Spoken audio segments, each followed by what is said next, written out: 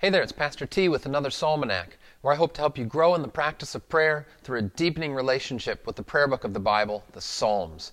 And this week we're continuing our series through the so-called Songs of Ascent, Psalms 120 through 134. This week we're up to Psalm 124, and our Learn by Heart antiphon for the week comes from verse 6. I invite you to follow along with your own Bible at home or to listen as I read. Blessed be the Lord, who has not given us as prey to their teeth. If it had not been the Lord who was on our side, let Israel now say, if it had not been the Lord who was on our side, when people rose up against us, then they would have swallowed us up alive when their anger was kindled against us. Then the flood would have swept us away, the torrent would have gone over us, then over us would have gone the raging waters. Blessed be the Lord, who has not given us as prey to their teeth.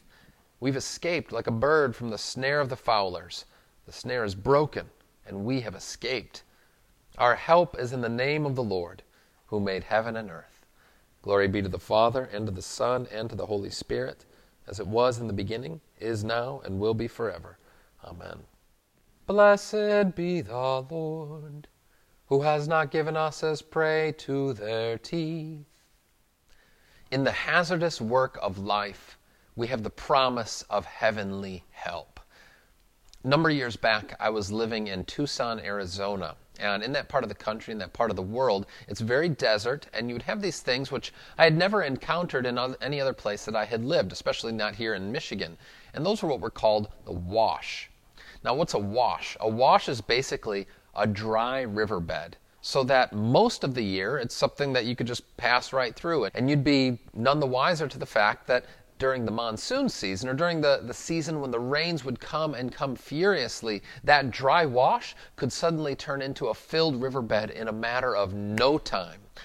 And this is kind of the picture that we have in Psalm 124, as there's a very similar topography in the Near East where the psalmist is writing from, where there would be in the desert areas these dry washes. And then the storm suddenly comes, and you can see the waters, the clouds gathering at the mountains overhead, and then before you know it, it's whoosh, a flood rushing down. And if you find yourself caught in one of those washes, when there's a flash storm, those floods could easily sweep you away. This is the picture that the psalmist gives us in Psalm 124.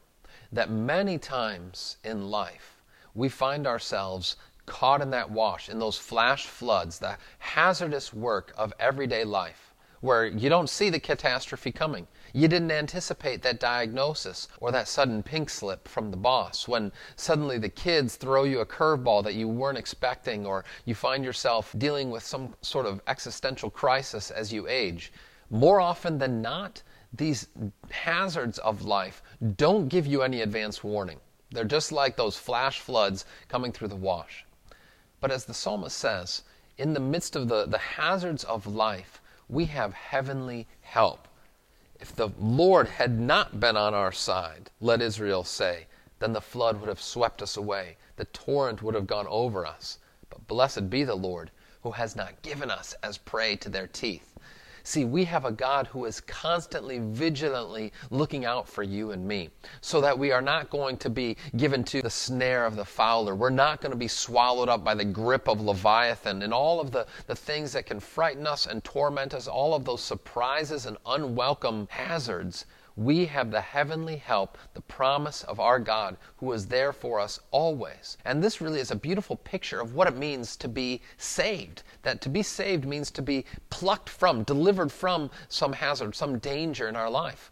You want to think about, what does it mean to be saved? Look at Psalm 124. Pray Psalm 124. And as we do and meditate on these words, thank God and praise Him for this work of salvation. What does it mean for Jesus to be our Savior and our deliverer?